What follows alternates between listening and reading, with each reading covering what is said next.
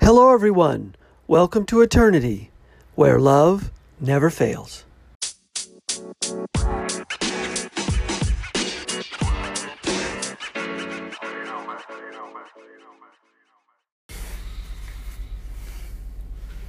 Hello, everyone. Thanks for listening. This is the Eternity Bible Study Podcast, where we walk through the Bible together every weekday, Monday through Friday.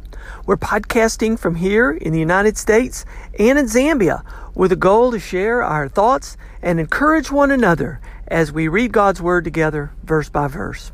My co-host in Zambia, Matali, and I are both listening to Through the Bible podcast and then sharing our thoughts and encouragement with you. From America to Africa and everywhere else, God is in control. As always, our attribution goes to Through the Bible with Dr. J. Vernon McGee. So if you've ever wanted to try to read the Bible every day, we hope you can join us. We're regular people, just like you, trying to learn more about God and walk in step with His Holy Spirit.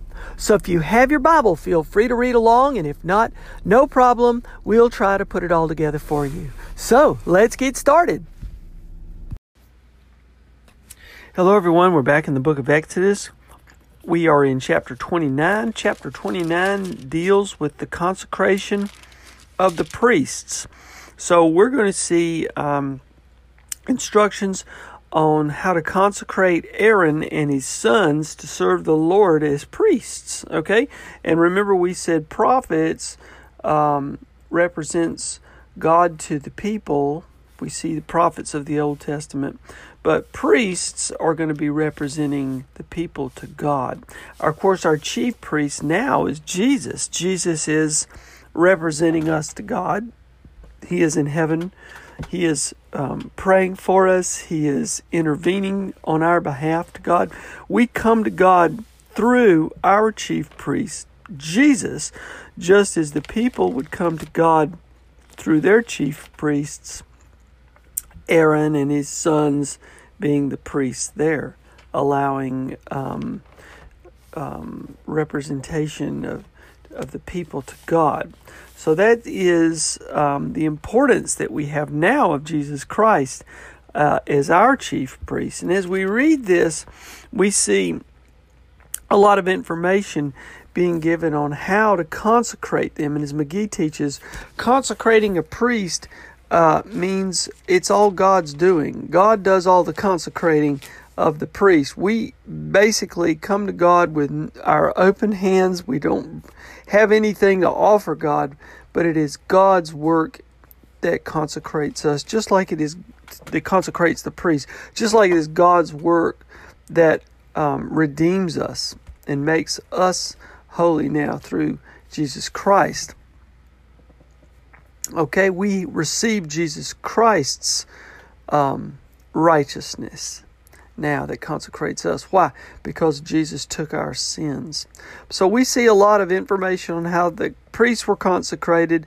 We also see that Aaron and the sons are to be consecrated to serve the Lord as priests in a manner that reflects some of the regular service they will perform as priests on behalf of the people. Okay? So they're going to be consecrated themselves like they're going to be offering, they're going to be representing the people to God. So they'll be consecrated themselves, but it'll be similar to the sin offering they give. And the burnt offerings, one goes to the Lord, one for ordination of themselves. And it's followed by the instructions for the practice and, the continual doing this every day as a continual reminder of the fact that the people need this priestly service to be done to represent the people to God because of the distance between the people and God that exists due to sin. So, a lot of information on how worship is to be carried out.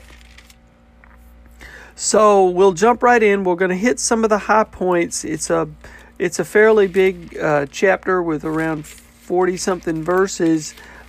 We won't read all of them, but we'll just take the high points to give you the overview of this. Now, and remember, God wants us to know all of these things. This is important for us. That's why God tells us all these things, but it shows us and reflects how we are to take worship seriously, and remember that when we come to God in worship,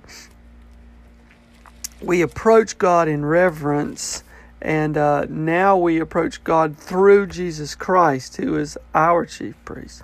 Okay, chapter 29, verse 1, now this is what you shall do to them to consecrate them, that they may serve me as priests. Okay, he's talking about Aaron and his sons are going to be the priests. Take 1 bull of the herd and 2 rams without blemish, and unleavened bread, unleavened cakes mixed with oil, and unleavened wafers smeared with oil. You shall make of them fine wheat flour. You shall put them in 1 basket, and bring them in the basket, and bring the bull and the 2 rams. You shall bring Aaron and his sons to the entrance of the tent of the meeting, and wash them with water. And then you shall take the garments and put on Aaron the coat and the robe of the ephod, the breastplate, and gird him with the skillful woven bread of the ephod. And you shall set the turban on his head and put the holy crown on the turban. You shall take the anointing oil and pour it on his head and anoint him. And you shall bring his sons and put coats on them. And you shall gird Aaron and his sons and sashes and bind caps on them. And the priesthood shall be theirs by a statute forever. Thus you shall ordain Aaron and his sons. Okay? So now, this is making them ceremonially clean to represent the people to God. Then you shall bring the bull, verse 10, before the tent of the meeting. Aaron and his sons shall lay their hands on the head of the bull. Then you shall kill the bull before the Lord at the entrance of the tent of the meeting, and shall take part of the blood of the bull and put it on the horns of the altar with your finger, and the rest of the blood you shall pour out at the base of the altar. And you shall take all the fat that covers the entrails and the long lobe of the liver and the 2 kidneys with the fat that is on them, and burn them on the altar.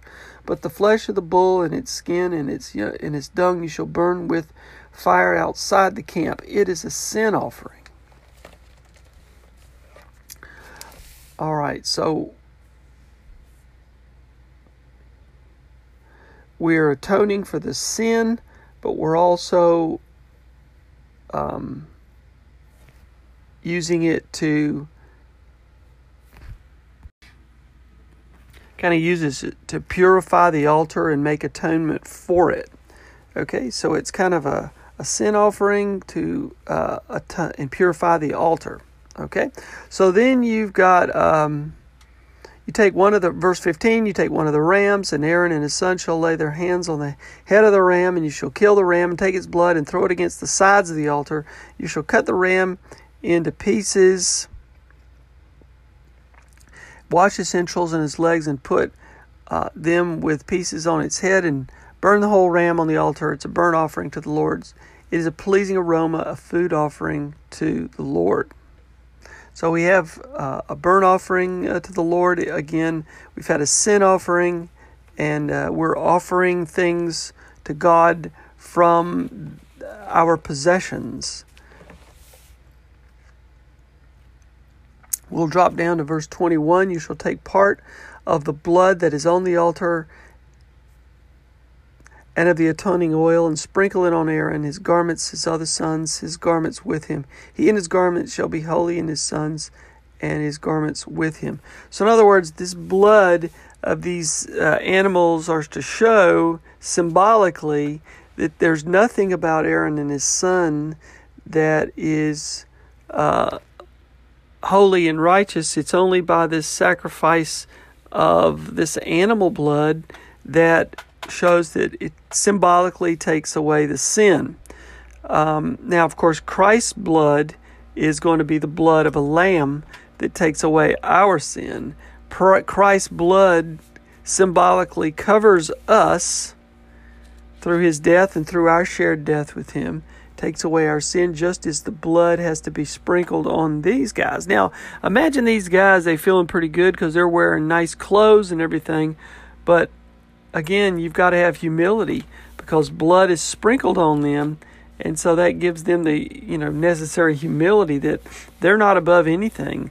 But symbolically, they are trying to be holy before God. And remember, this ordainment here is they're not doing anything.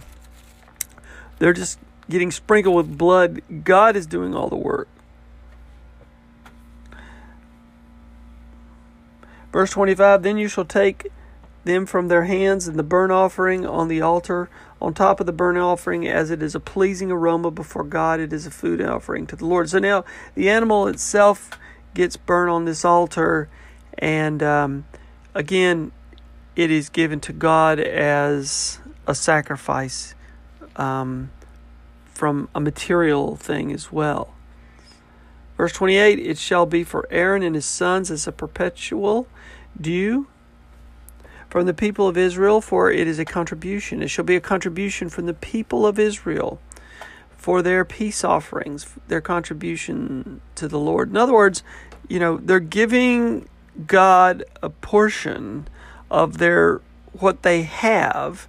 And these animals, they don't come free. They have to raise these animals, and these animals represent either food or some type of function in their society, that they perform a function, like maybe in agriculture. They help them plow.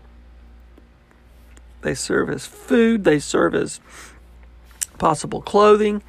But this is given to the Lord. Verse 29, the holy garments of Aaron shall be for his sons after him, and they shall be anointed in them and ordained in them. The son who succeeds him is priest, who comes into the tent of meeting to minister in the holy place shall wear them for 7 days. So these clothes need to be passed down. They're holy. They've been made holy by God. Verse 31, you shall take the ram of ordination and boil its flesh in a holy place. And Aaron and his son shall eat the flesh of the ram and the bread that is in the basket at the entrance. They shall eat those things with which the atonement was made at their ordination and consecration, but an outsider shall not eat of them because they're holy. Verse 35, thus you shall do to Aaron and to his sons according to all that I have commanded you. Through 7 days you shall ordain them, and every day you shall offer a bull as a sin offering for atonement. And you shall purify the altar when you make atonement for it, and shall anoint it to consecrate it. 7 days you shall make atonement for the altar and consecrate it, and the altar shall be most holy. Whoever touches the altar shall become holy. Okay, so we've got this altar now becoming holy. Verse 38, now this is what you shall offer on the altar: 2 lambs a year old, day by day regularly. Verse 42, it shall be a regular burnt offering throughout your generations at the entrance of the tent of meeting before the Lord, where I will meet with you to speak to you there. There I will meet with the people of Israel, and it shall be sanctified by my glory. I will consecrate the tent of meeting and the altar. Aaron also and his sons I will consecrate to serve me as priests.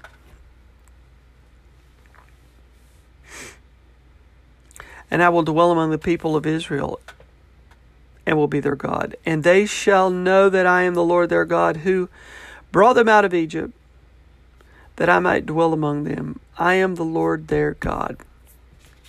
It kind of makes you, appreciate worship services from a whole different perspective, doesn't it?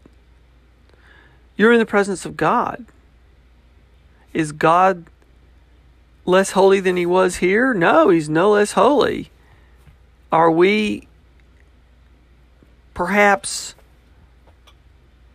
less respectful? Maybe. But this shows you the division between God and man, and how great man has to go symbolically to purify himself, to come into God's presence. We have a chief priest. We can't come into God's presence without this chief priest. If we took away our chief priests, our chief priest, Jesus, we would still have this division here. We would still be unclean. Now we have a chief priest. We're clean. We can come into God's presence without all this. But we still, it seems to me, need to recognize just what Jesus is doing for us and just how great a gift He has given us to come into God's presence. So we're going to stop here. I'll turn the rest of the podcast over to my co-host in Zambia, Matali. Matali, I hope you're doing great, and I look forward to hearing what you've got to say today. And as always, from me to all of you, God bless you, and keep your hearts centered on Christ.